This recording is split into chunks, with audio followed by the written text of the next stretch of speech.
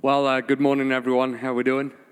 Doing great. It's good to be down in the south. I live in Manchester, so it's good to see how the other half lives. I just want to reassure you, I'm not here to steal anything from you. But it's great to be here. Thank you so much for your warm welcome. And I want to say that it's a privilege of mine to come and to share with the family of God. And I'm a big fan of Vineyard. I've, friends at the national leadership team. And, I love the way that you do church, with donuts, coffee. The rest of the church misses out. They haven't figured out that it's actually just to get a sugar rush right in the middle of church. Just makes everyone happy during the preach. You have to do it within 30 minutes because then you get the sugar crash. And then everyone's sad. But that's great because then they'll respond. So you've timed it absolutely perfect that people during the bit are like, yeah, that's so good. 30 minutes later, the world, I need God. And just revival happens because of that, particularly if you get sugared donuts as well with custard in. Should we just think on that for a moment? Let's say, thank you, God, I do declare. So it's great to be here, and I just want to say, I love the fact that you as a church are so in the community, and I just want to say I really want to underline that comes through the heartbeat of the leadership here, and I want to say thank you for serving the poor, not just in words, but in deeds, and being out there in the community. It's not easy to live what we preach, is it? One of my favorite leadership quotes is, the lesson you may deliver may be wise and true, but I'd prefer to learn my lessons from observing what you do. And that's the greatest challenge as a person on a platform, is to not just be a great communicator, but to let our lives be the message. And I want to say, just to honor you as leaders for your relentless spirit of being here for many years. It's those that choose not to give up are the people that need celebrating. And I want to say thank you so much for all the lives that you've changed, the people that you have sent out from here, and the people that you have developed, and the friends that are lost, and the seeds that have been sown. I want to say that your labor in the Lord is not in vain. Can we just honor your leaders for... Thank you. I mean it. My name's Ben Cooley, and I grew up in the northeast of England. Just to give some backstory, I moved to Manchester to train to be an opera singer. I used to wear tights and makeup and dance around. And I used to do that in operas as well. And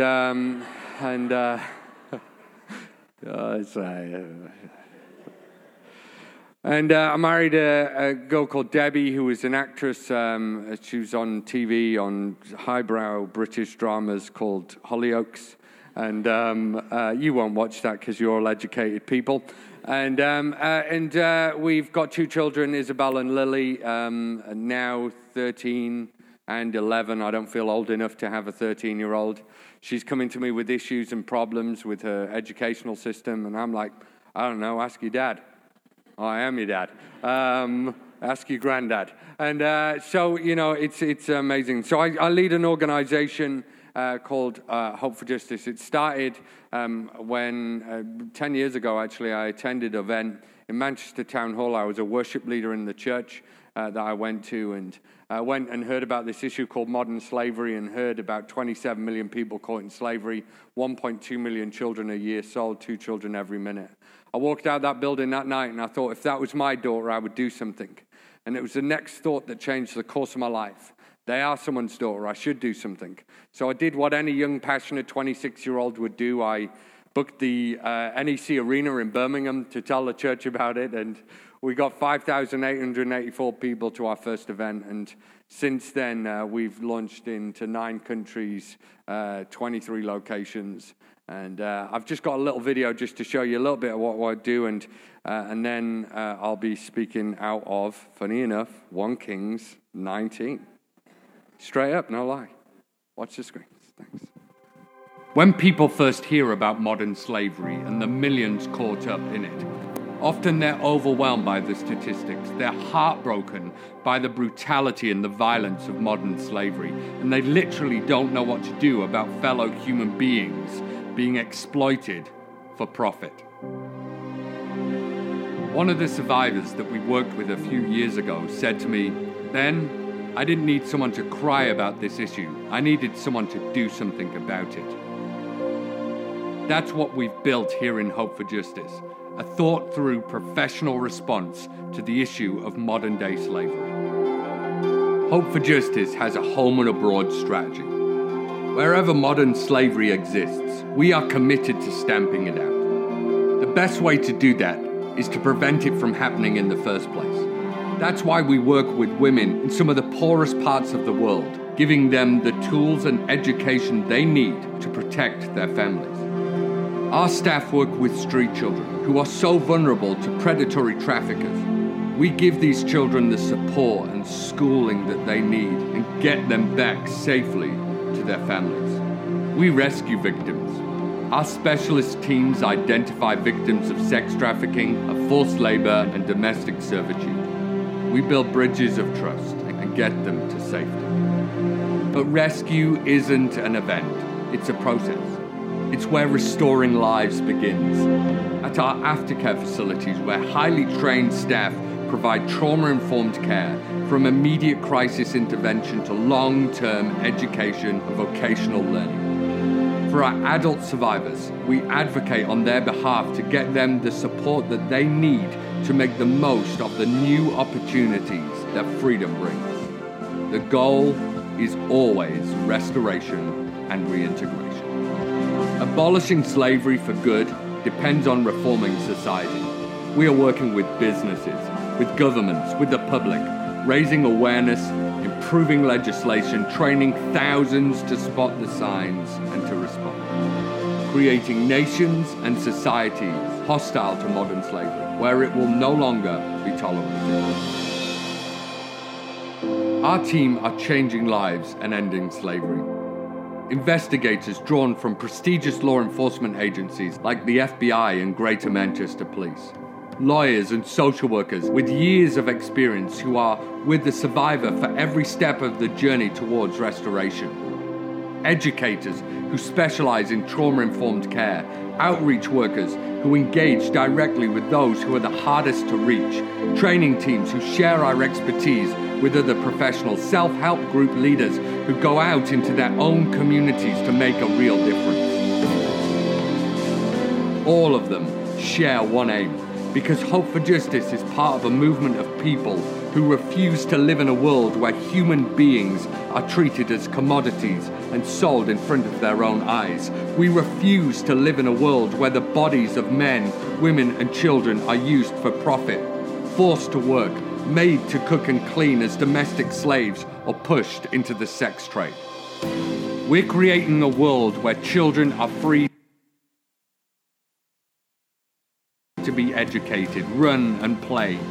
Parents can provide for their families, that businesses are upstanding in society, that governments protect the poor. When we decide enough is enough, things change. I believe in the power of when we use our voice for things that matter. I believe it echoes out into the darkest places of our communities. I believe it because I've seen it. I've seen the goodness of humanity. I've seen the end of slavery. I saw it in the first girl that we rescued. In my mind, we already live in a world free from slavery. Just history hasn't caught up yet. So I love the fact that we are in the slipstream of God's kingdom, right? Where it says in Psalm 72, "For he will deliver the needy and those that are trapped in violence, for precious is their blood in his sight." And you know, thanks to God and I believe the local church coming alongside that, and in his slipstream, we've been able just in the last 11 months reach 63,000 children. In the last 6 months, we've reintegrated safely nearly 500 children safely back to their moms and dads. In the UK, we've now, in the last few years, rescued over 750 individuals that have been caught up in modern slavery. Youngest being 3 months old, oldest being 61 years old now, I believe. We've rescued people from sex trafficking, forced labor, domestic servitude. In fact, one of the people in London that we helped, you might have seen on the news, phoned our office, saw me on BBC News, and rang our office and said, I don't know if I can trust the police or not, but maybe we can trust Hope for Justice. I can trust Hope for Justice.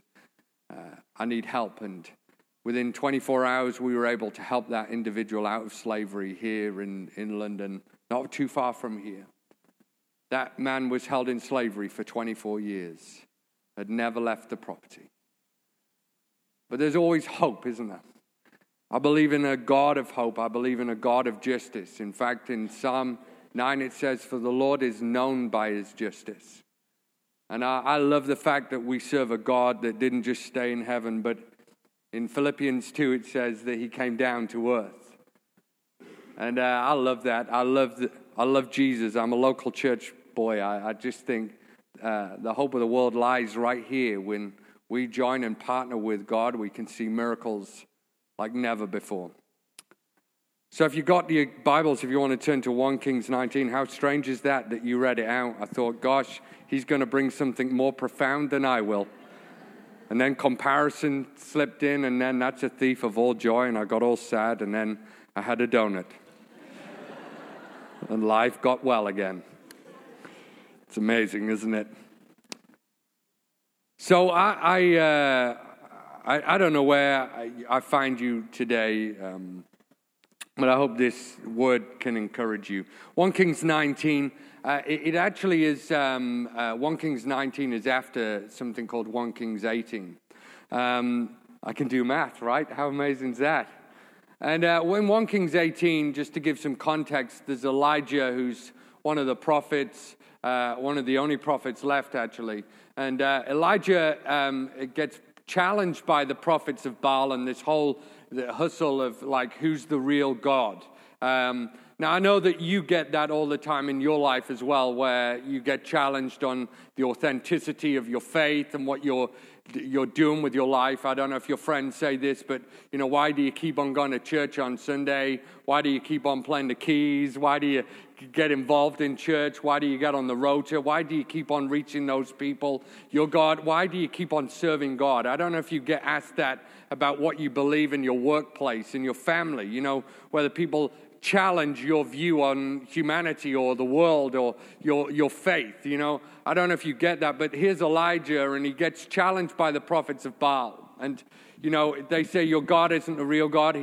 He says your God isn't the real God, and they go to a challenge like we all do. You know, it's my go-to challenge as well, where when people say your God isn't the real God, I say, well, let's get the sticks out and let's see whose God sets the sticks on fire. I mean, you do it, I do it. It's my go-to in the playground. I used to do it all the time to my friends at school, was just literally, let's get the sticks out and set the sticks on fire. And do it Bear Grylls style, you know. So, you know, here they are, you know, they get the sticks out. The prophets of Baal are dancing around their sticks, and they are like going, come on, do it. And, you know, and do it now. And nothing happens. And, you know, in Elijah, it talks about how Elijah was dignified in his response. False, he was not dignified. He mocked them, and he was ridiculing them. And then what happened was then Elijah was so confident in God that he decided to pour water over the sticks several times because he was so confident. The Bible says, don't throw away your confidence, for it will be richly rewarded. And he had his confidence in Yahweh, in Jehovah Jireh, the Lord who will provide.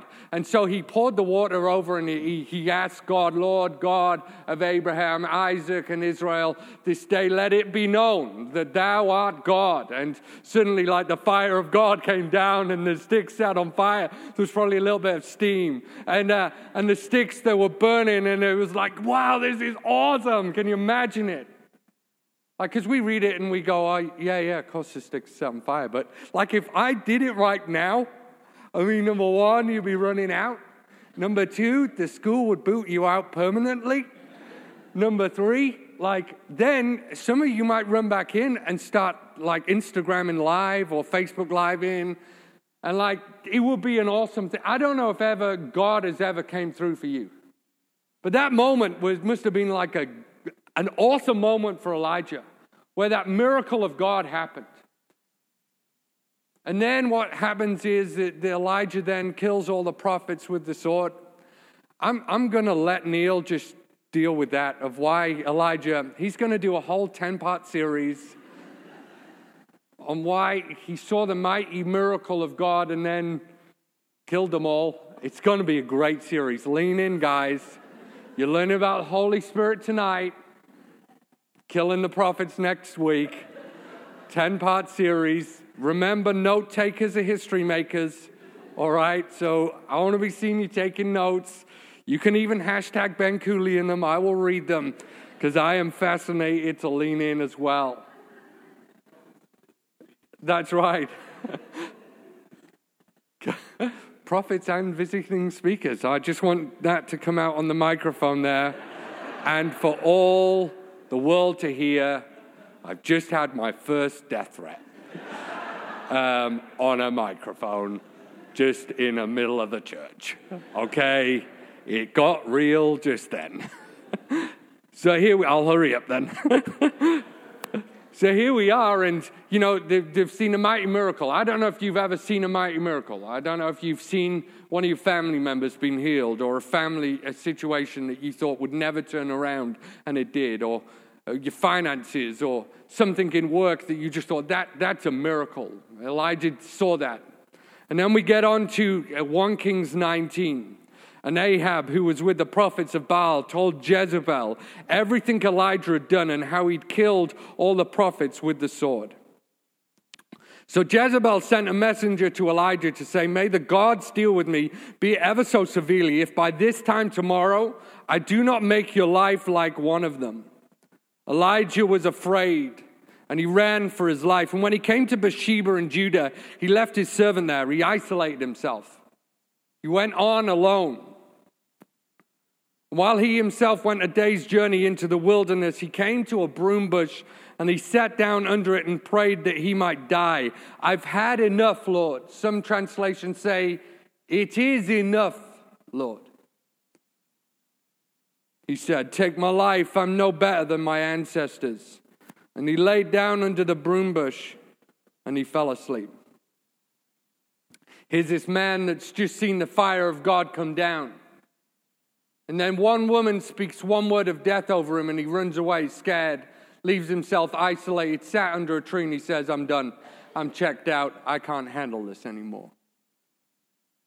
I don't know where you are right now. I don't know if you're in a place where you're at the mountaintop and you've seen that miracle, or whether you're saying to God, "This is your last chance.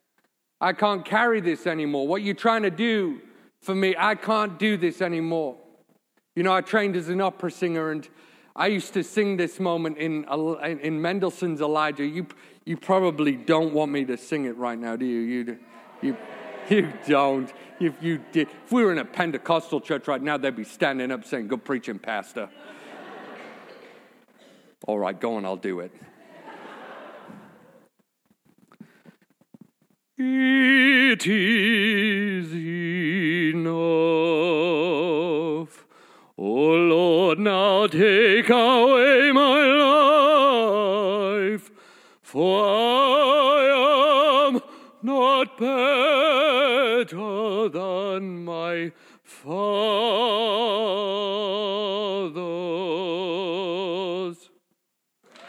There you go. Have you ever said that to God? Have you ever said, "I'm done. I'm checking out. What you're asking me to do, I can't carry it, can't do it, can't complete it. I'm done. I'm sat under that tree and I'm saying, take my life. I'm checking out." Well, I hope this message has something for you today. We're all on a journey, right? I don't know where your journey is leading you. I don't know what you want to do with your life. The Bible says that where there is no vision, people cast off restraint. My belief is where there is vision, people flourish. I don't know what your vision is for your life. I'll tell you what my vision is.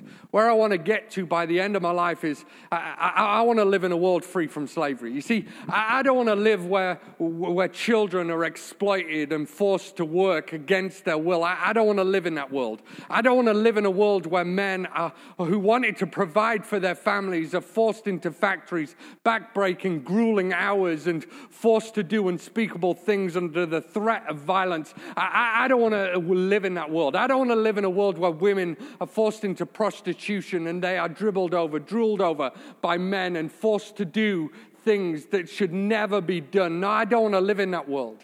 I want to live in a world where children are free to play and they are educated and they are told that they are a great and glorious message to the future. I want to live in a world where men can provide for their families and be upstanding citizens and leaders. And I want to live in a world where women are told that they are precious and they can be all that God has designed them to be, great and glorious leaders of humanity. I want to live in a world free from slavery.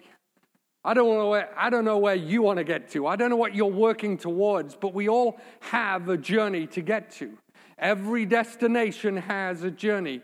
A few years ago, me and my friends, we were wanting to fund our second office, or our second church kind of plant, our Hope for Justice plant, as it were, our third office here in the UK. And at that point in time, we used to call our offices after people that we'd rescued. The first office that we sent out to Bradford was Emma's Hub, after Emma, the girl that we rescued, the first girl that we ever rescued. And so we were sending out another one to Birmingham, and we were working down south and just working up the courage to get to you guys. And we were launching up, and we were going to call it Zoe, after one of the girls that we rescued who was trafficked from Latvia to Southampton. And a few of us, some of them were at that point in time on TV shows, on like Emmerdale and such things. And we were getting around and we were talking like, how do we fundraise? How do we do it? How do we raise £270,000? How do we do it? And, some of us were coming up with ideas. One person said, we should do a marathon. I was like, no. Because we know, I'm sure I read it in the Bible, that running is from the devil. Something like that. It's what Jonah tried to do. He ended up in a whale. I'm just saying I'm not going to do that to God. And then like, I think someone said we should do a cake sale. I think that was me. And like, because I can eat Victoria Sponge like a champ, right? And someone said, I don't think we can raise £270,000 from a cake sale. It's like, shame, but it's a good idea. And then someone said we should cycle. I was like, that's actually a really good idea. I think I can cycle. I used to do it when I was a 12-year-old kid. And like someone said, well, we should cycle from Land's End to John O'Groats. And I was like, everyone does that. Everyone does Land's End to John O'Groats. It's not very unique to us. And we were just thrashing it around. And then someone said, do you know what? We should do Zoe's journey. Like, yeah, that's a good idea. We should travel. We should cycle from Latvia to Southampton.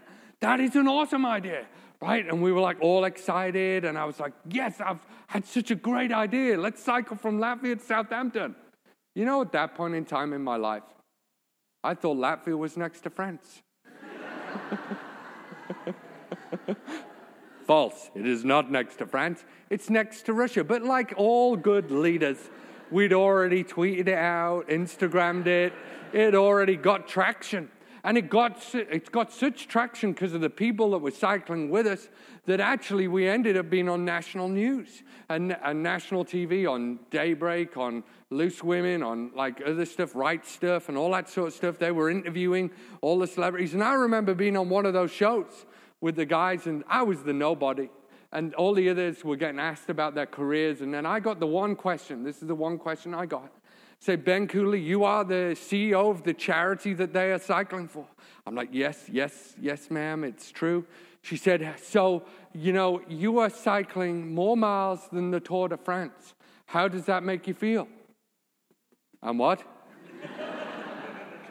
You're cycling, no, I heard you, more miles than the Tour de France in less days. I feel sick. Absolutely sick. What am I doing? And so we ended up getting sponsored, given bikes that were like 12,000 pound bikes. We got given like Lycra. Now, some of you in here right now, I just want to speak to you. You are middle-aged men in Lycra.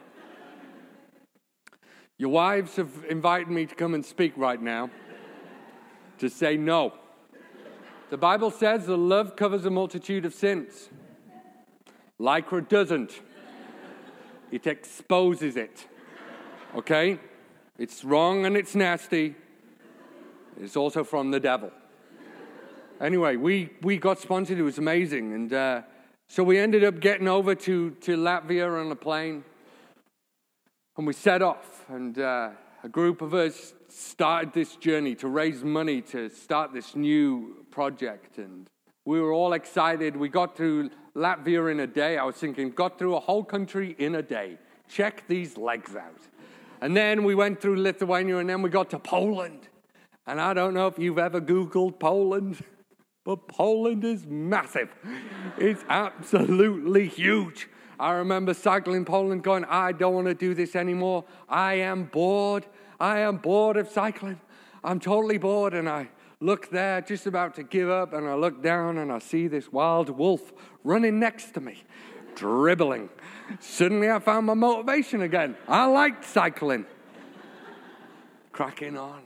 And then we got through Poland and got to Germany, and Germany was in the middle of our journey, and everything changed in Germany. The weather changed, the terrain changed, everything changed in Germany. I want to say to you that the danger of any vision is never really at the beginning. Because you're so excited about what's happening. You're so enthralled with what God has given you, or this new idea that you've had, the frustration which led to intention, which then led to innovation. And you were like, yeah, this is a great idea. I think I've come up with something. The danger of any vision is never at the end. Because you're like, I'm nearly there. I'm in Southampton. We're going to make it. The danger of any vision is always in the middle. It's when the tiredness sets in. It's when you feel like, did God really say? And here we are in Germany, right in the middle of the journey. And I remember going around this corner. And we were cycling. The weather changed. It got cold and raining. We went around this corner, and I could see what I could only describe as a mountain. And this mountain was over 6,000 foot high. Just so you know, Everest is 27,000 foot. So I was looking at it. We stopped for lunch at the bottom of the mountain. And I said to the guy who was in charge of the route, I said, hey, buddy, how you doing? What's happening? You know, we'll be going around the mountain. When she comes, we'll be going around. He said, no, we're going over it. Oh, cool. At that point in time, the media crew came up to me and pointed a camera in my face and said, Ben, tell us what's on your heart. I was like, yeah, that's right.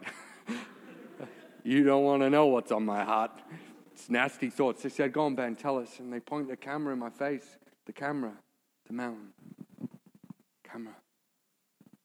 Tell us what's on your heart. The only thing I could do, church. Faith can move a mountain. Let the mountains move. I'll try it with the Darlene check move. If faith can move a mountain. You know, I learned something in that moment, church. God doesn't always move the mountains. Sometimes he defines you by them. There are many troubles and problems in your life that you're saying, God, would you move this problem? But maybe God wants you to realize that you are stronger than you think you are. You know, I love the power of thinking. The Bible says, as a man thinks in his heart, so he is. There's something about your thinking that affects your attitude, and your attitude determines the course of your life. So many times in my life, I've looked at a mountain and said, I'll never conquer it, I'll never conquer it, I'll never conquer it.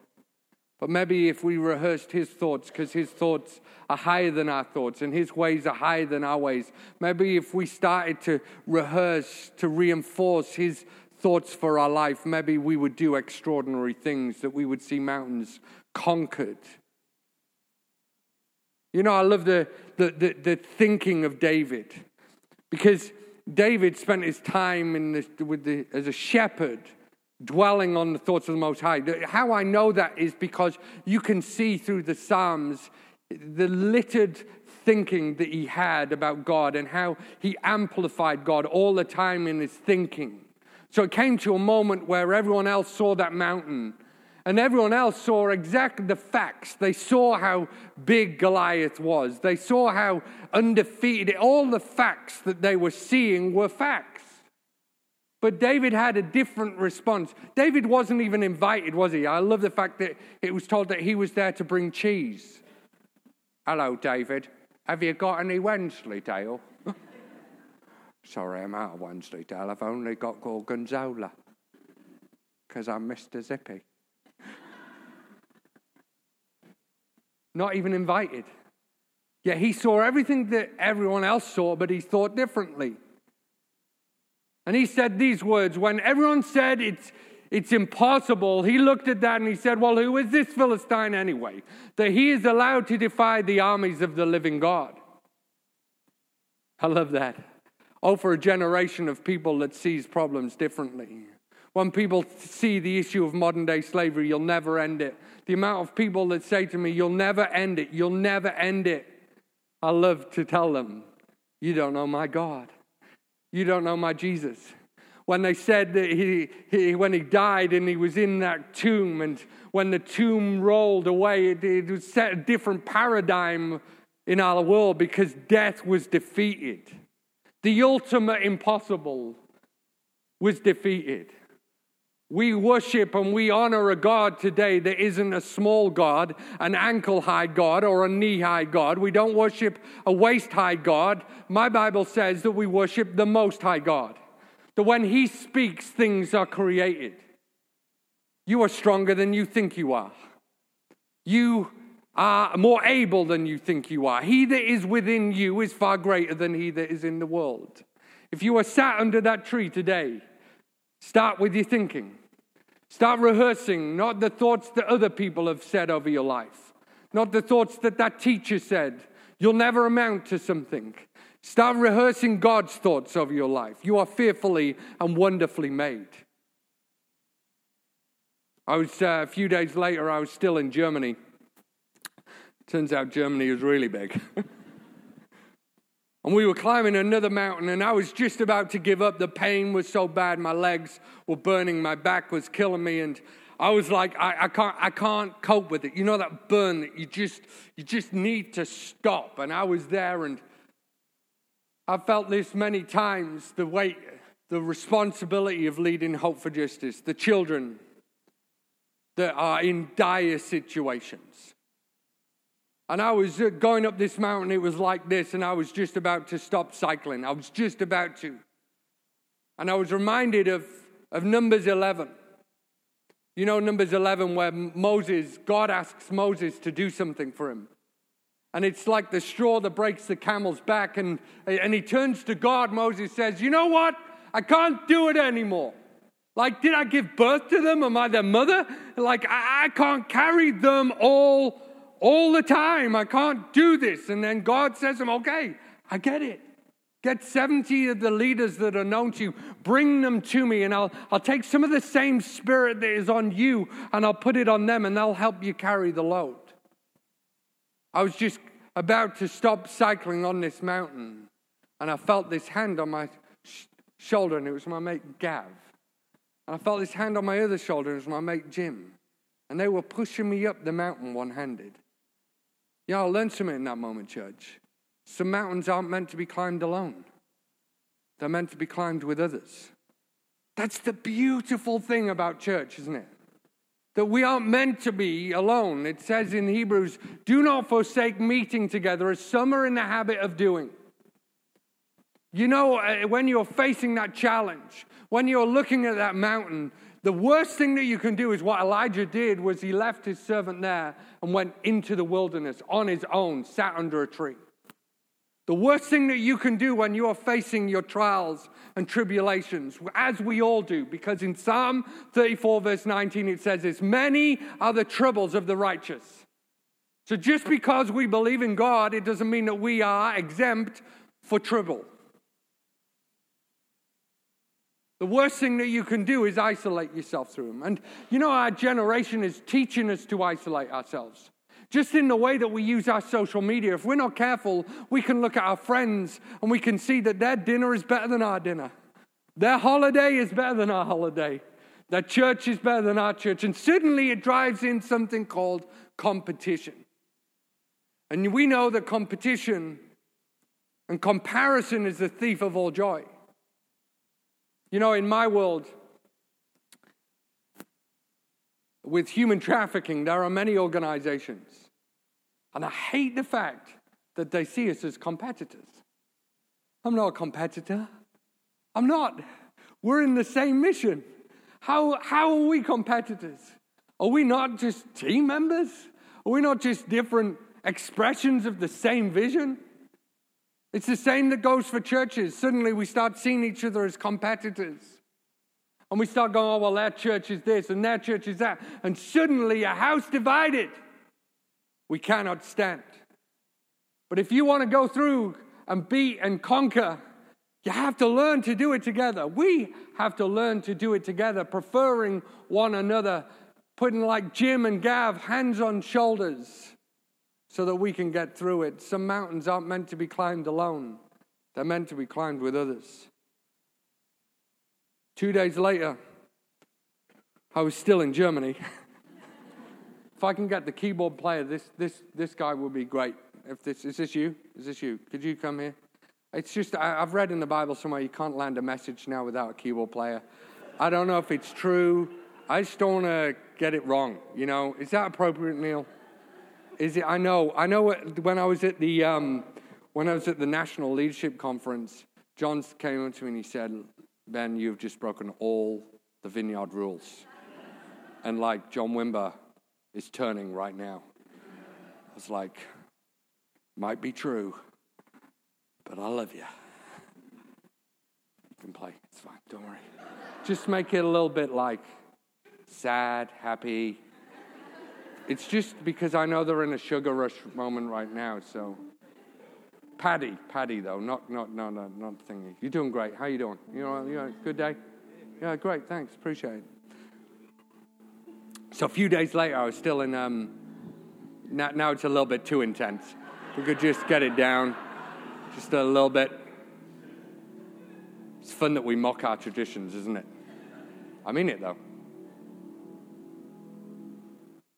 That's great. A little bit higher. Church is meant to be enjoyed, not endured. So a few days later, I was still in Germany, and I got to a point where I was being sick 8-9 times a day. Couldn't keep food down. I was hallucinating. I was seeing Teletubbies everywhere. And Octonauts. I got to a point where I was ready. I was sat under that tree and I was like, that's it, God. I'm giving up.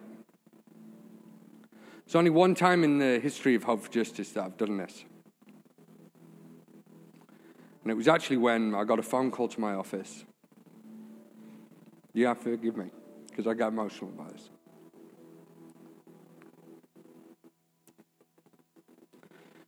And it was from a man that does the very things that we stand against. And he said, Ben's kids go to a great school, don't they? And he proceeded in outworking his threat towards my children's life. And I had to make a phone call that day that I never wanted to make. To my wife to say, we're going to have to move out of our house. We're going to have to move to a different part of the country. And we did, and my wife had gotten the kids out of school, and our team, we were only 10 then, and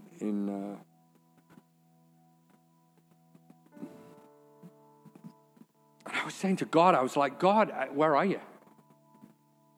Like, I get that I've spoken about this issue, but I never thought that it would come to my door, you know? I never thought that it would affect my personal life, you know. And I was in this state of asking God, speak to me, God, speak to me, God, speak to me. Where are you? Where are you? Where are you? And days went by. I'll just say, if you're going through that problem right now of God's not speaking to you, welcome to the team. Sometimes I don't hear him. Sometimes I wish that he would be a more vocal presence in my life. But you know, it's something that one of the arias, and it's quoted in Elijah, says, if with all your heart you truly seek me, you shall surely find me. God, where are you? I felt God ask me a question. It says, who do you think you are? I was like, God, I don't know. I don't know who I am. And I felt God remind me of scripture after scripture, that I am a son, a co-heir in the kingdom of heaven, that I am part of a kingdom that will never be shaken, that I represent the name that is above every name. Suddenly these scriptures started coming back to me, flooding back to me like they were stored in the deepest parts of my soul, and they started singing out like a new song. That I represented the author and perfecter. I represented the Alpha and the Omega. That this mere threat that Jezebel spoke over Elijah's life, this mere threat that was spoken over my life, was only a blip in the story of Ben Cooley. Because I was being authored into, grafted into the great and glorious story of Jesus Christ, the Redeemer, the Perfecter, the Warrior.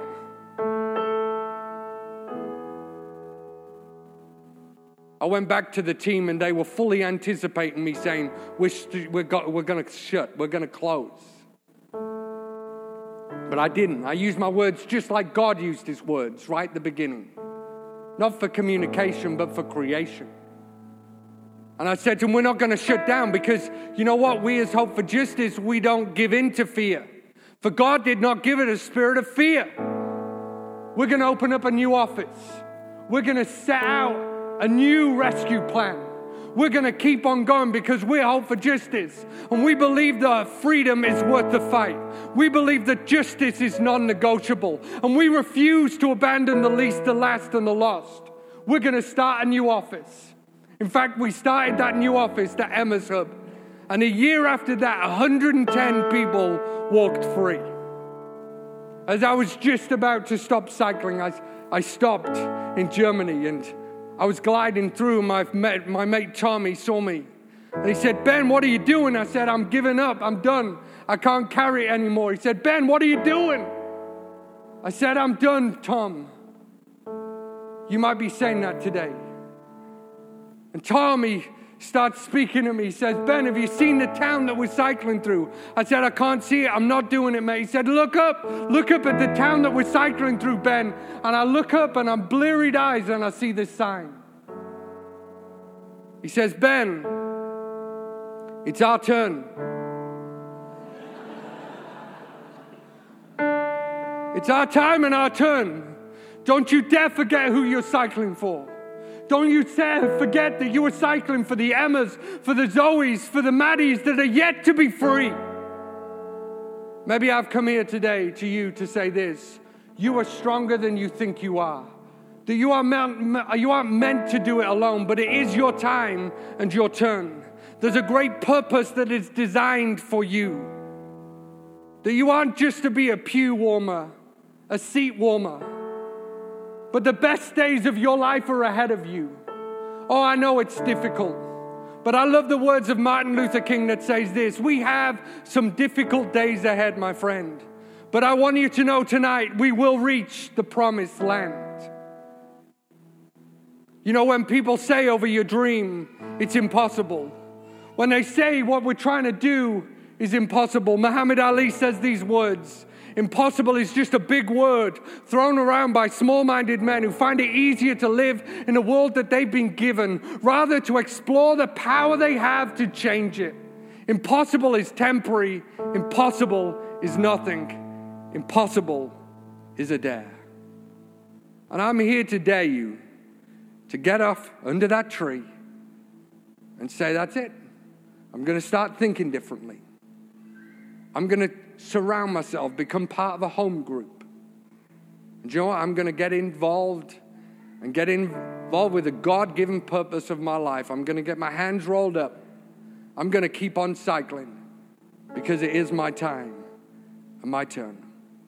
I've got one more video if you don't mind. I'm sorry, I think I've run over, but I know that I can see that the sugar rush has already started. Some people are crying about that. Can we get some donuts out just to help them just for a few more minutes? I want to just play a video of one of the girls that we were able to help because of people like you praying with us, believing with us. And I hope it blesses your life if you want to watch the screens. And then I'm literally 2 minutes and I'll be done.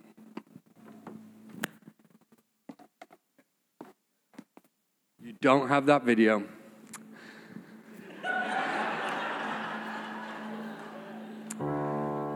So there you go. Did you enjoy it? Amazing. Amazing, amazing. Well, maybe you might have to invite me back one time just to play that video. But if you wanted to find out more, if you wanted to support our ministry, you can do that at the back. If you get one of these forms, Guardian forms, and you'll get a free book today of some of the stories that we've been able to transform together with that. So it's a Guardian form, and you get a free book of Impossible is a Dare. I'm going to end up in a prayer just for if we can get the worship team up.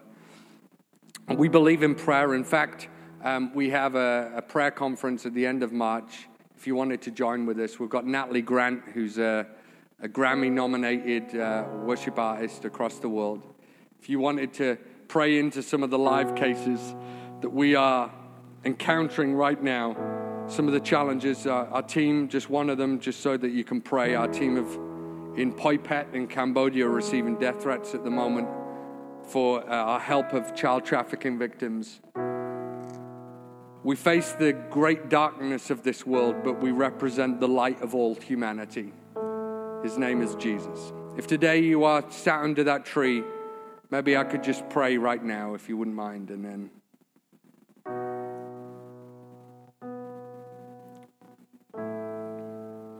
God, I thank you that you say throughout the Word of God many times, never will I leave you, and never will I forsake you. God, in the deepest recesses of our minds, sometimes our battles seem overwhelming. The thoughts that come to us are invading, destroying. But God, I pray today will be a line in the sand moment, that we would rehearse your thoughts over our life, and that we would indeed think like you think, and that we would amplify that we are fearfully and wonderfully made, beautiful, cherished, loved, able. And God, I pray for my brothers and sisters that have isolated themselves. I pray that they would find people like Gav and Jim that put their hands on their shoulders and help them up this challenge, this mountain. I pray against that lie that says, just do it on your own. And Lord, I pray for those that have stopped cycling and have forgotten why they are here. God, I pray that you would remind them of their why behind the what. And God, together, as the church, I don't just mean now Southwest Vineyard. I don't just mean Vineyard. I mean the church. I pray that we would unite like never before, and that we would be a beacon of hope in the darkness, that we would speak life, liberty, and hope, and that we would see lives transformed like never before. I pray that we would be those violent men and women that advance your kingdom like never before because of an understanding that for God so loved the world. And that we would go out and we would see governments, businesses, society transformed. That we would take that impossible dare and that we would build your kingdom of love, liberty, and freedom. We ask it in Jesus' name. With the eternal truth that never will you leave us or never will you forsake us. In Jesus' mighty name, amen.